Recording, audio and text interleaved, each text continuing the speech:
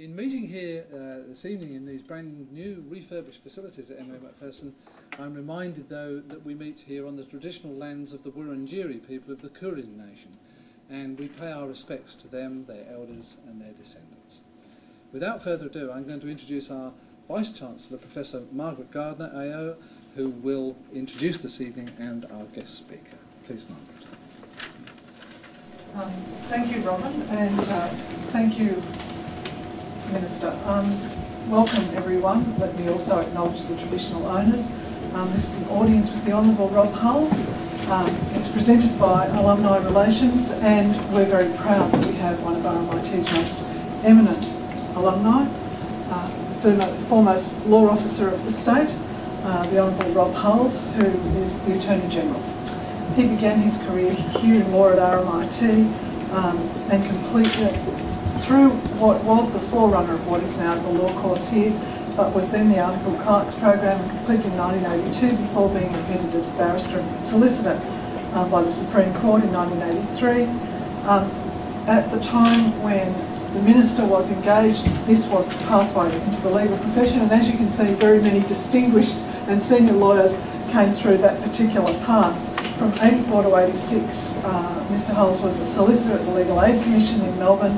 He moved to Queensland, and from 90 to 93 was the federal member for Kennedy. In 1993, Mr Hulls was Chief of Staff to the Leader of the State Opposition, and in 1996 he was elected to the Victorian Parliament as the member for Nidri. He was first appointed Attorney General in 1999 and subsequently again in 2002. And after the 2006 Victorian election, he was appointed again as Attorney General and as Minister for Industrial Relations and Racing, and became, of course, the Deputy Premier in 2007. He has been very generous with his time with our alumni. Minister launched the Juris Doctor program here in 2007 in the old Melbourne Magistrates Court, which is part of RMIT. And today he'll speak about his experiences from his extensive career in law and politics. We're very pleased that he's such a significant leader in our community, that he's done so much to contribute to the law and to the advancement of social justice in our community.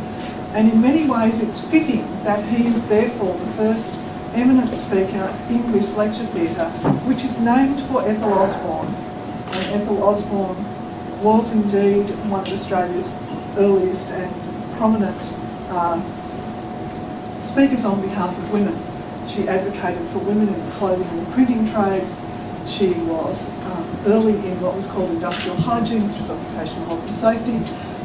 In its earlier form, she represented Australia to the League of Nations. She advocated for women generally in a whole range of areas, and she also advanced the field of dietetics, which of course set up in this place and became the president of the council of what was the Emily Macpherson College. And this lecture theatre is carpeted purple and named after her in recognition of her contributions to social justice, the cause of workers, and the cause of Australia as a representative. So I think you are indeed the fitting first speaker in this lecture theatre. Minister Hulls. Well, thanks very much indeed, Margaret, and can I welcome everybody here this evening. I too start by paying my respects to the traditional custodians of the land on which we meet, and it is fantastic to be here. And Margaret has touched briefly on my my history. I did VCE or HSC, and my marks weren't good enough actually to get into law. I was passionate about wanting to do law.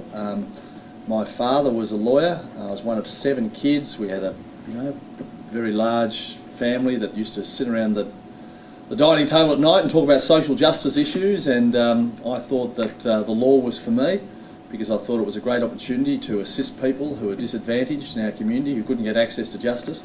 But my marks weren't good enough to get into law, so I did a year of arts at La Trobe University, and then was able to transfer over to RMIT after a year of arts. And I was pretty keen on doing the Article Clerk course because, as I said, my father had a legal practice, and so I had a perfect place to do articles. And it was a great course because you could actually go to lectures in the morning, work in a legal office during the day, get practical experience, and then there were lectures or tutorials at night. So it was a very practical course for anyone who actually wanted to practice law, and I certainly did. I was admitted on the 1st of March 1983, and then on the 5th of March 1983 I went overseas. Didn't really have a gap year when I was at school, but this was I guess my gap year. I decided after studying for that period of time I wanted to go overseas, and I borrowed some money from the bank. I had no dough, and went overseas for 9 months, and it was the most amazing education. And I realised when I came back that there was more to life than walking up and down Collins Street in a pinstripe suit as a lawyer. And my father wanted me to take over his practice, but seeing what a big wide world there was out there, I decided instead to do legal aid work. And so I applied for a job with the Victorian Legal Aid Commission, and worked at the Legal Aid Commission's Glenroy office. It's now in Broadmeadows, but Glenroy for some time, and then they opened up a new office in Frankston, and I worked there for quite some time. And then I saw a job advertised working with an Aboriginal legal service in Mount Isa in North Queensland. At that stage, my family were living in Mount Martha on the Mornington Peninsula, and I said to my father, look, I've applied for a job in Mount Isa. And he said to me, what the bloody hell do you want to work in Mount Isa for? And I said, no, not Mount Isa, Mount Isa. And he had to dig out an atlas to see where it was. Anyway, I flew up to Mount Isa, and I remember arriving one February day, and 42 degrees hit me in the face when I got off the plane, and I thought, my God, what sort of heat wave are they having here in Mount Isa? It was no heat wave, I can tell you. It was just an ordinary day in Mount Isa. It's a pretty hot place.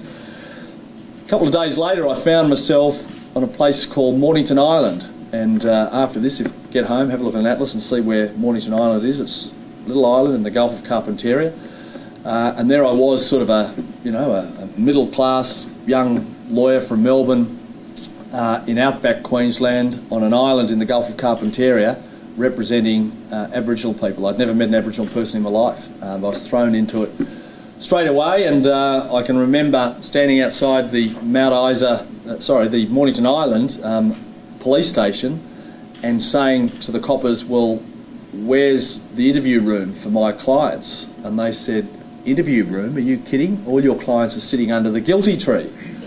And I didn't quite understand that. And there was a big tree in the front yard of the police station, and in 42 degrees it was the only place you could get shade. But the police were of the view that anyone who sat under that tree must be guilty, because the coppers, having charged them with an offence, thought they were obviously guilty. And so that was the only place I could interview my clients, under the tree in the front of the police station. Police station, which by the way ended up being the courthouse, because they just moved a few chairs and tables around, and it went from being an interview room where people had been interviewed by the police to a courtroom where supposedly independent justice was being dispensed.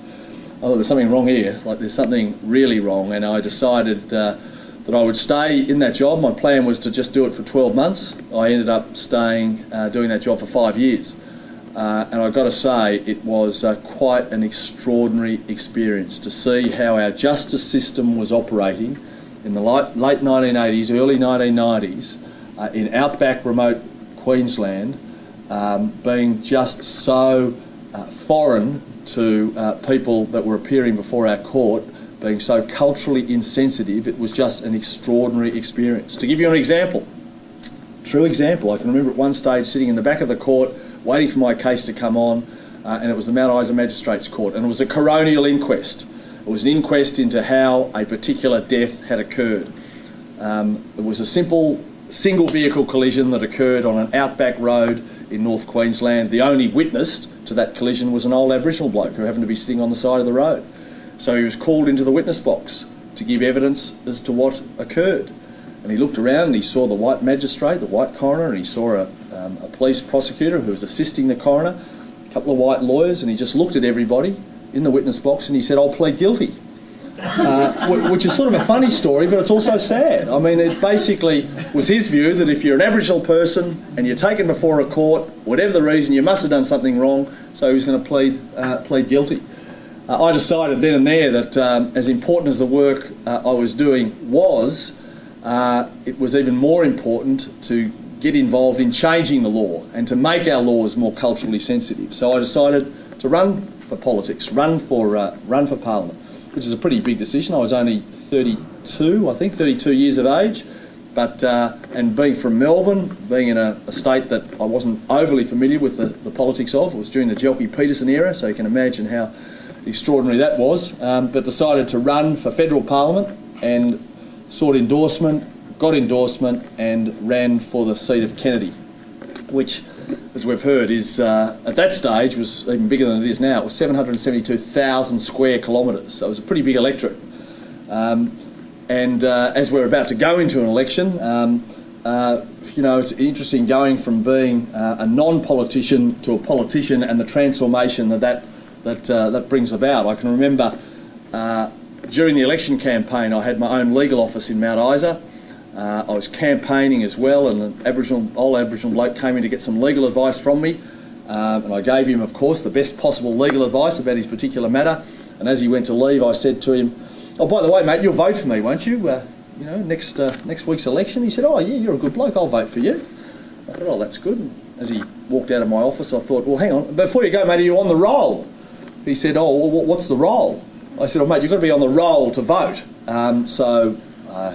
He was handed a form and he filled in the form and sent off, and I thought, well, if I win by one vote, I know where that vote came from, because he certainly indicated he was going to vote for me.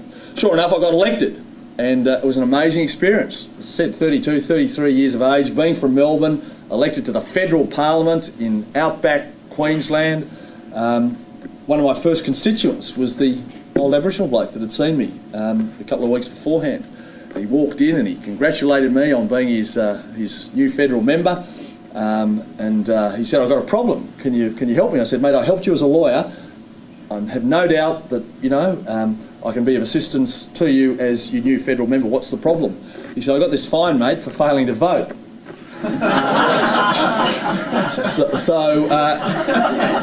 It's a true story. So the transition from being a lawyer to a politician brings about some quirky moments.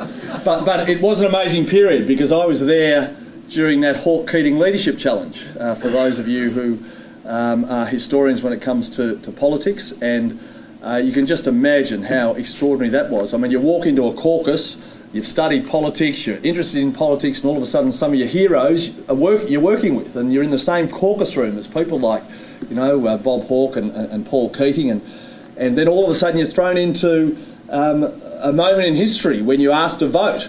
You know, it's happened recently, where, you know, the caucus has decided they wanted a new leader, and you as a young kid have to actually cast your vote. And I was lobbied on an extraordinary basis, on a daily basis, almost an hourly basis, from, you know, people like Ros Kelly and you know, John Kerrin and all these names that you'll remember. And the lobbying, I just had enough of the lobbying, and I went home one weekend, back to Mount Isa, and I had a mate who was a judge, actually, a district court judge in Queensland. He was around having a barbecue, and the phone just kept ringing, and he said, "Aren't you going to answer your phone?" And I said, "Oh, no, mate, the lobbying's just unbelievable." And we're having a couple of beers out the back, and over the answering machine came this voice, "G'day, Rob, it's Paul Keating here. Can you give me a call on 06 777 111?" And this judge spat his beer out and he said, "Shit, how often does he ring you?"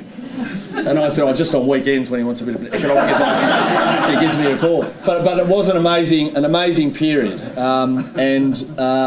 I was there from 1990 to 1993. I got beaten in 1993 by that, as I said, that Rhodes Scholar, Bob Catter. And I was actually in between the two Catters. Old Bob Catter held the seat for a quarter of a century, held it for 25 years. I held it for the Labor Party for just one term, from 1990 to 1993. And then Bob Catter, the bloke who's there now, won the seat in 1993. And again, a true story. He won it on the back of preferences of a party called the Confederate Action Party. It was a prelude to One Nation, I expect.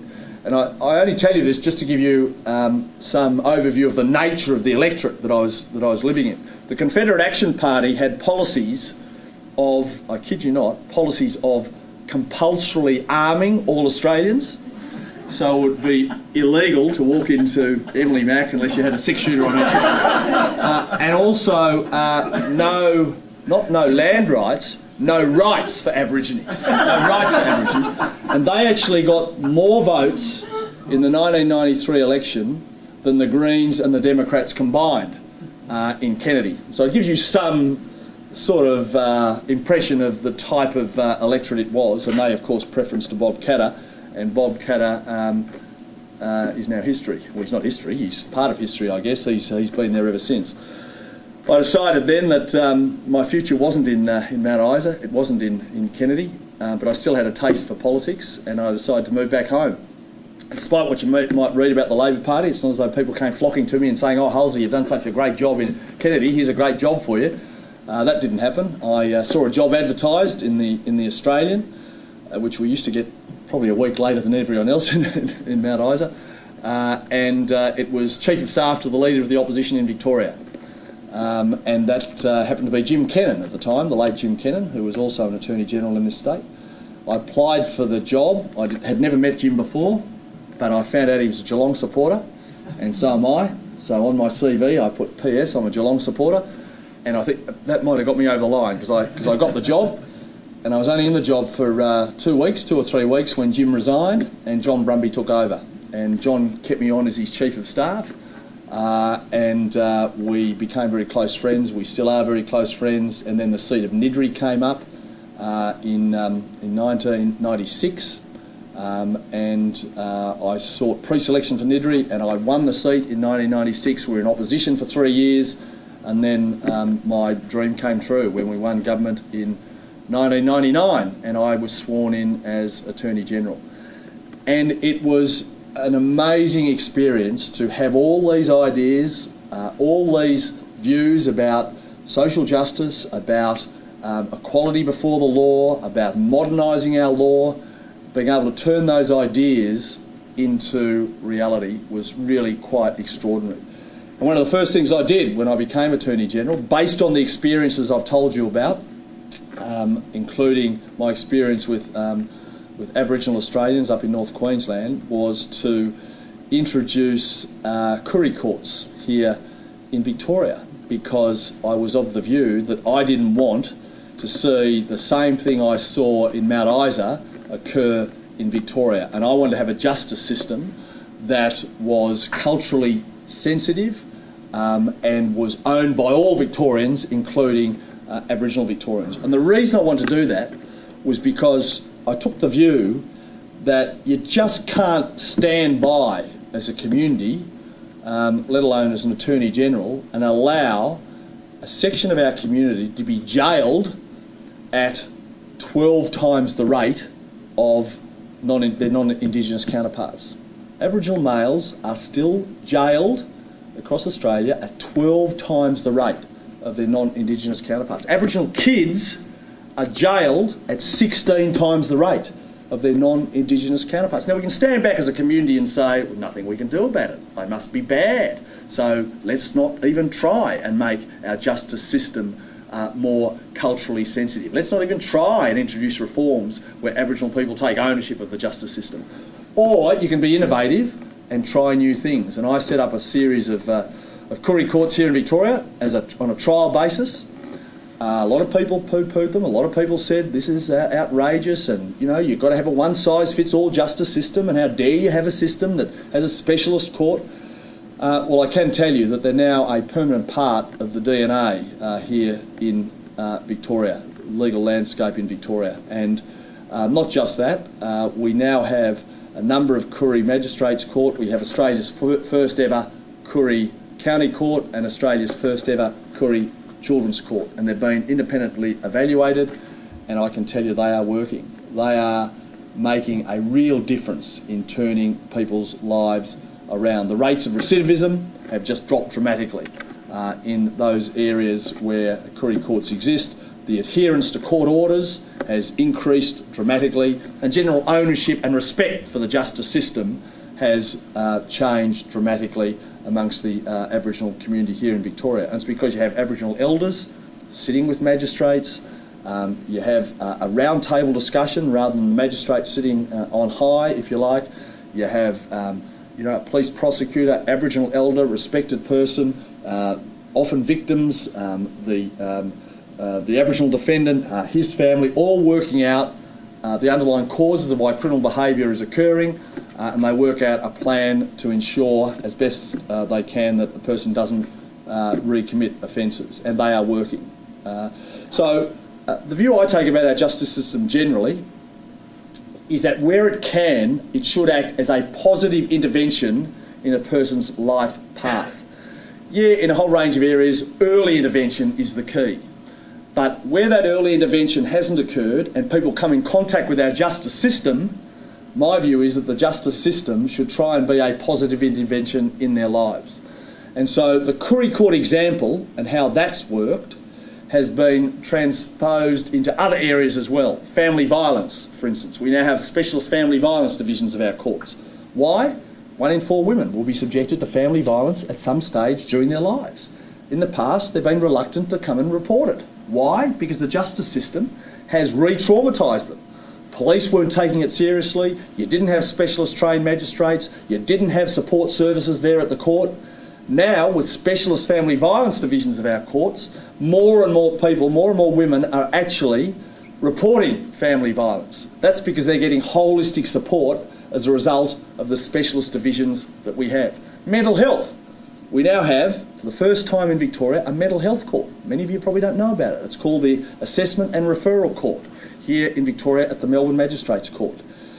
The fact is that many, many people come before our courts because they've committed offences, because there are mental health issues. You can either lock them up and throw away the key, bad luck, or alternatively you can try and address the underlying causes of their criminal behaviour. Mental health courts, where there are a whole range of assistance there at the court door, including assessment and referral into appropriate programs. I expect when that's independently assessed, we'll have the same sort of positive results as our Koori courts. We have a drug court out of Dandenong.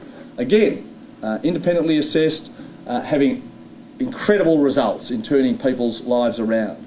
These aren't cheap, by the way, like they're pretty expensive, but they are making a difference. So the reason I raise these things is, and we also have a neighbourhood justice centre, by the way, in Collingwood. For those of you who haven't had the opportunity, go down and have a look at it. If you want to see the face of 21st century justice in Australia, in this state, go down to the Neighbourhood Justice Centre in Collingwood. You'll see something that I expect you've never seen before and won't see anywhere else in Australia. It is a one-stop justice shop that has a whole range of support services in the one building where people can get assistance and the underlying causes of their criminal behaviour can be addressed. Yeah, we've got to be tough on crime, and there are some really bad people out there, and absolutely our justice system should come down hard on them. But we also need to have a system that addresses the underlying causes of criminal behaviour as well. Go down to the Neighbourhood Justice Centre on any particular day. You'll see somebody who's charged with, for instance, a burglary or breaking into someone's car. In the past, our justice system would have said, okay, we convict you of this breaking into someone's car and we sentence you to a term of imprisonment or some sort of particular order. What happens at the Neighbourhood Justice Centre is they try and find out why a person's committing these offences. They're breaking into a car because they've got a drug problem, they need money for drugs. Why have they got a drug problem?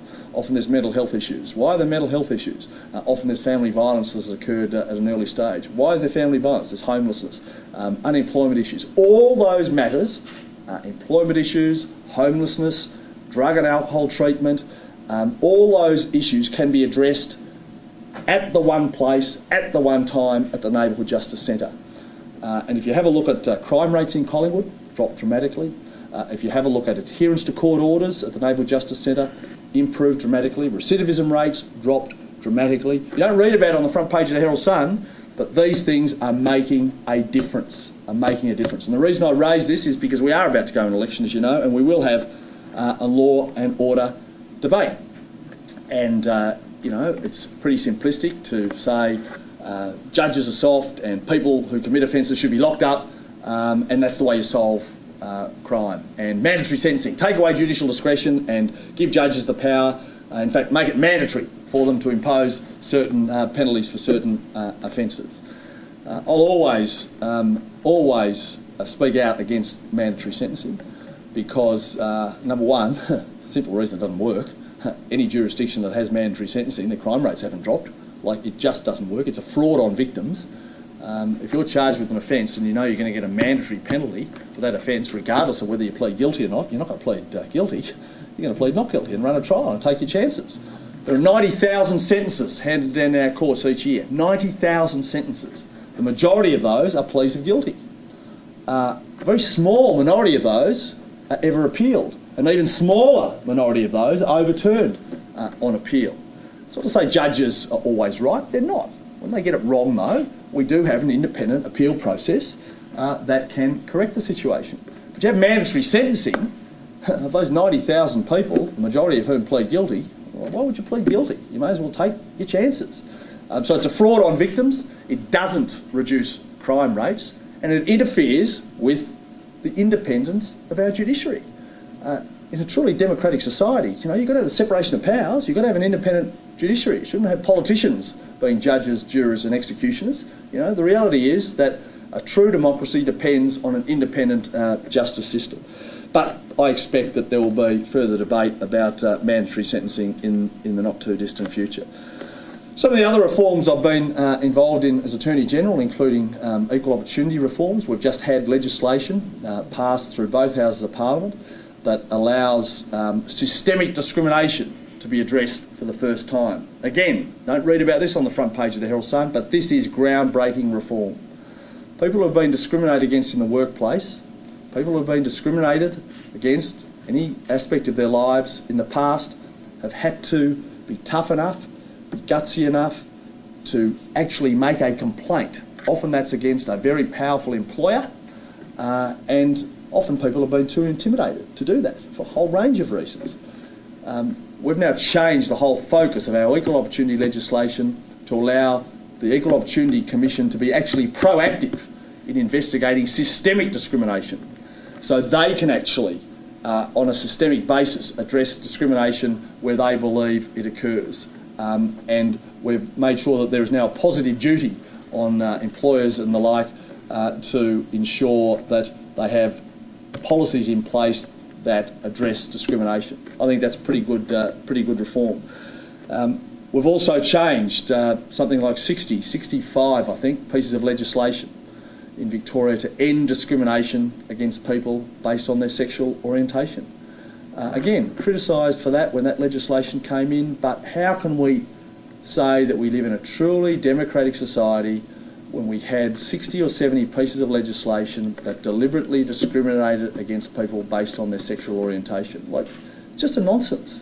And some of the bits of legislation, like, made it illegal for instance, gay partners to visit each other in hospital, for instance, if one was ill. Like, just nonsense legislation. So we changed all that legislation. One of the things I'm proudest of, though, is that we are the only state in Australia that has a charter of human rights and responsibilities. The reason I'm proud about that is because I find it hard to believe that in the year 2010, Australia is, I think, one of the last nations in the Western world that doesn't have a human rights instrument, a national human rights instrument.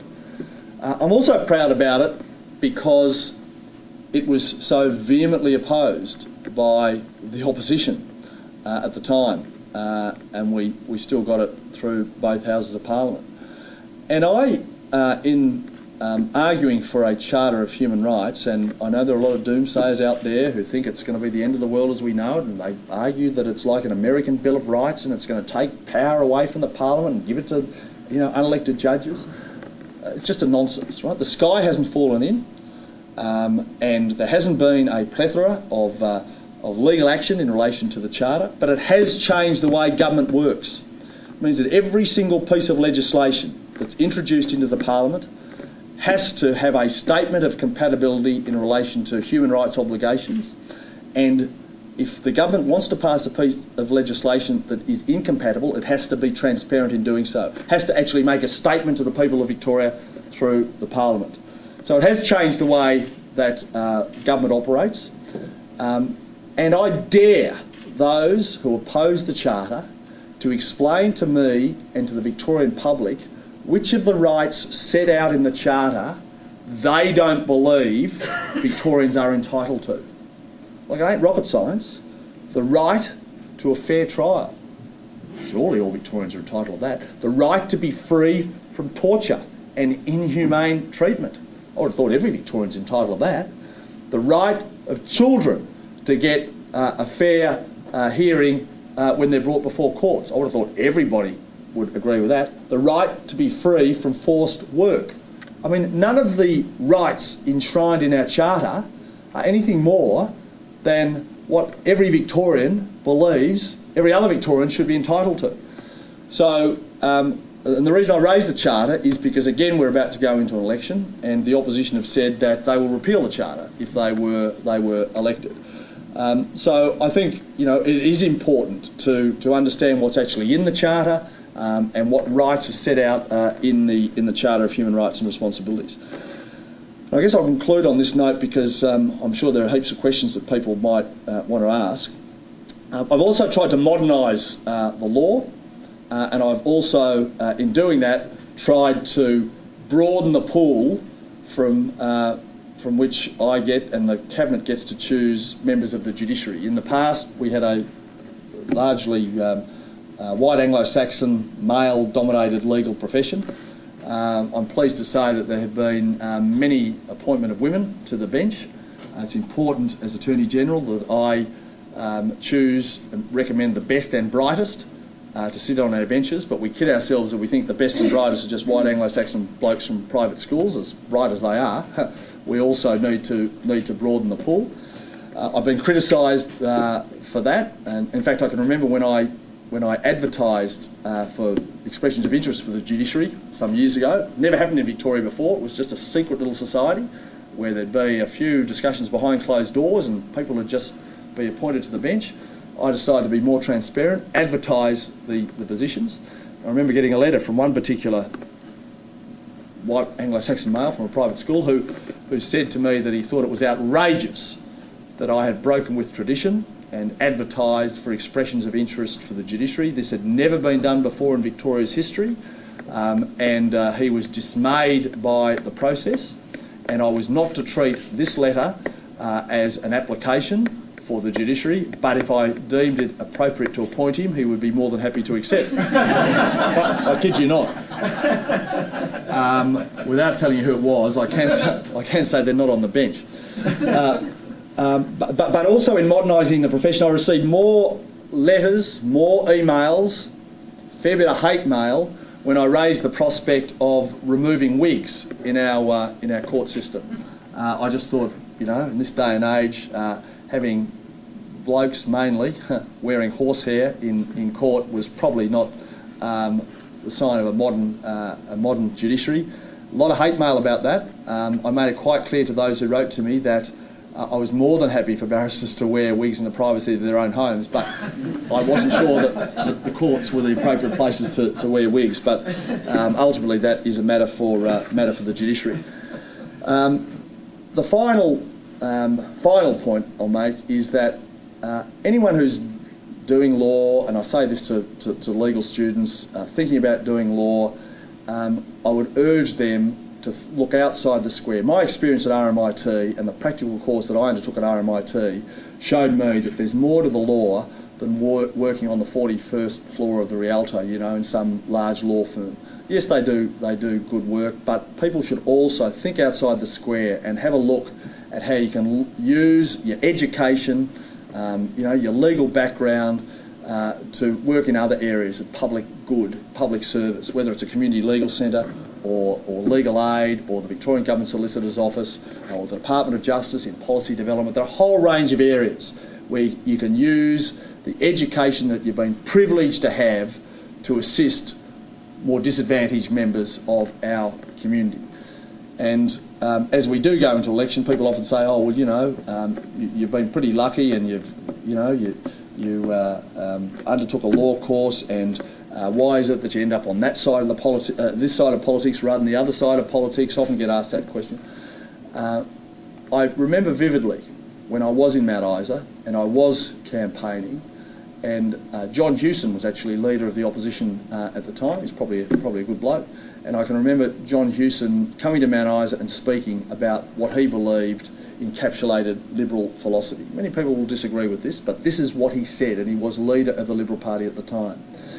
And it inspires me almost on a daily basis to continue working hard for social justice reform.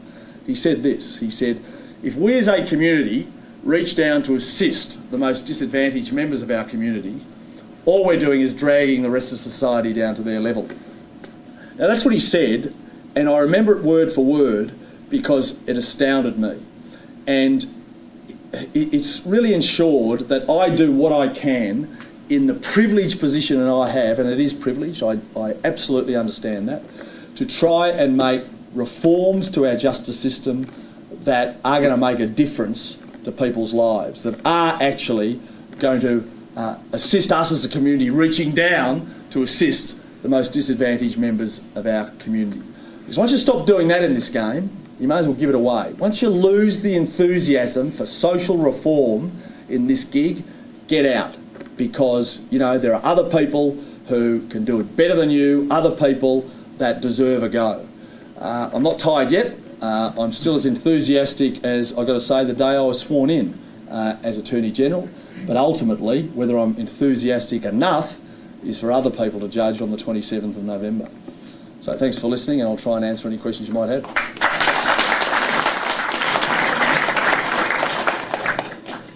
The Minister is used to being accosted verbally, of course, in much more difficult circumstances than the polite circles of the university. So please, let's have some questions. I'd like you to talk about abortion, and that's the thing that I care about most that you've achieved. Yeah, well, it's interesting you raise that because the issue of abortion is something that I personally referred to the Law Reform Commission, and the Law Reform Commission made a whole range of recommendations in relation to abortion law reform, and I then took the bill into the Parliament, and it was a conscience vote. And people voted according to their conscience, and the bill got up. And I didn't vote for the bill. I didn't vote for the bill personally. And people often say, well, how come you didn't vote for the bill and yet you introduced the bill into the Parliament, or you sponsored the bill through the Law Reform Commission? I think Maxine Moran actually second read the bill, but I gave the reference to the Law Reform Commission, and I made it quite clear that's the nature of my job as Attorney General. I have a role in law reform. I have a role in getting the best possible advice, and the Law Reform has made a whole range of recommendations in relation to a whole range of issues. But when it comes to the issue of abortion, yes, I gave the reference.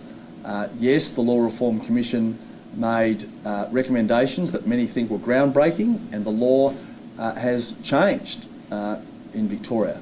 But from a conscience point of view, I didn't vote for the bill, and I'm not going to go into a whole range of reasons why I didn't, but that law reform got up, and many people are very happy that it did. Others aren't so happy. But, you know, I don't expect that any future government is going to repeal that piece of legislation because people didn't vote along party lines, not by any stretch. It was a conscience vote. Thanks. Yes, sir. Congratulations. Well, I commend you for your efforts in social justice, particularly in the area of disadvantage. One of my main concerns relates to the upper end of the society, particularly concern about what is seen to be a bit of a demise in the role of the Ombudsman, and in particular concern in relation to the lack of accountability for officers of the Parliament. There are a number of complaints in relation to various harassments, intimidations from very senior officers of government, which are not being properly considered for complaints that have been made against them. The Parliament itself is unable to address these issues for fear of concerns of politicisation of those officers themselves. Yet there are real administrative issues that in some cases that should be properly addressed and have a proper process of being heard and considered. Now, the role of the Ombudsman is restricted. He cannot look into administrative matters to deal with certain officers of the Parliament. I'd like to know what efforts you're intending to implementing, should you be re-elected as Attorney General in the next term, to implement this sort of accountability at that most senior level? Yeah, well, we actually had a review in relation to accountability and mechanisms in place to address inappropriate behaviour and indeed corruption should it occur. And Elizabeth Proust, as you know, former head of DPC, conducted a review in relation to all the bodies we had in place in Victoria, and she said that by and large they were working well, but there were some gaps in the system, and there were gaps in relation to MPs. There were gaps, she thought, in relation to the judiciary that needed to be addressed, and there wasn't enough consultation and interaction between the bodies that existed. So she recommended, made a number of recommendations, including the setting up of a PIC, a Parliamentary Integrity Commissioner, to deal with members of Parliament. She also acknowledged that the government had gone a long way down the track in setting up a Judicial Commission, and she also recommended setting up a VIAC, which is Victorian Integrity and Anti-Corruption Commission. The government said that she'd set out the roadmap and we would follow that roadmap. We won't necessarily, she hadn't dotted all the I's and crossed all the T's, but she'd set out a roadmap to address the gaps that existed. In implementing her recommendations, or following that roadmap, we have introduced into the Parliament already a Judicial Commission to address the gap in relation to the judiciary. It went through the lower house, it hasn't gone through the upper house. Parliament will be prorogued, as you know, and we'll have to reintroduce that bill if we are re-elected. Parliamentary Integrity Commissioner to address the issue of politicians. An exposure draft of that bill was actually released a couple of days ago. In fact, it was late last week, it was Thursday or Friday, together with a discussion paper and a ministerial code of conduct draft. And we're seeking feedback from people until the 11th of March. And the VIAC, to address all the other issues and have a holistic approach to inappropriate behaviour and or corruption, that will be implemented next year if we're re-elected, with a start-up date of 2012. So she made a whole range of observations in relation to the Ombudsman. She was of the view that there should be changes to the role of the Ombudsman, and that there should be an anti-corruption overarching body. We've agreed with that, and work is being done now to implement those recommendations. So part of it's already been done, exposure draft is out, judicial aspect of it, legislation went before the lower house, and the rest of it will be implemented with a start-up date of 2012. What about the officers of the Parliament, particularly the Electoral Commissioner, who's not covered by the Proust recommendation? Well, you have particular issues in relation to the Electoral Commissioner, and the fact is that the Electoral Commissioner is independent, is an independent body, and, well, you say unaccountable. The Electoral Commissioner, and you have personal issues in relation to the Electoral Commission, and I think you've either written to me about that or you've certainly spoken to me about that. I don't know that this is the forum to air that particular issue. Okay, another question. Yes, down the line. Thank you. Firstly, just like to thank you for coming to speak with us this evening. Do you really mean that? No, I Just not a paid spokesman, it's okay. because I've been very fortunate to do some work in relation to the Aboriginal Justice Agreement in the past, and think obviously that the Koori courts are just fantastic. And was wondering if you might be able to speak a little bit more about the Aboriginal Justice Agreement, some of the other initiatives that have been introduced as part of that.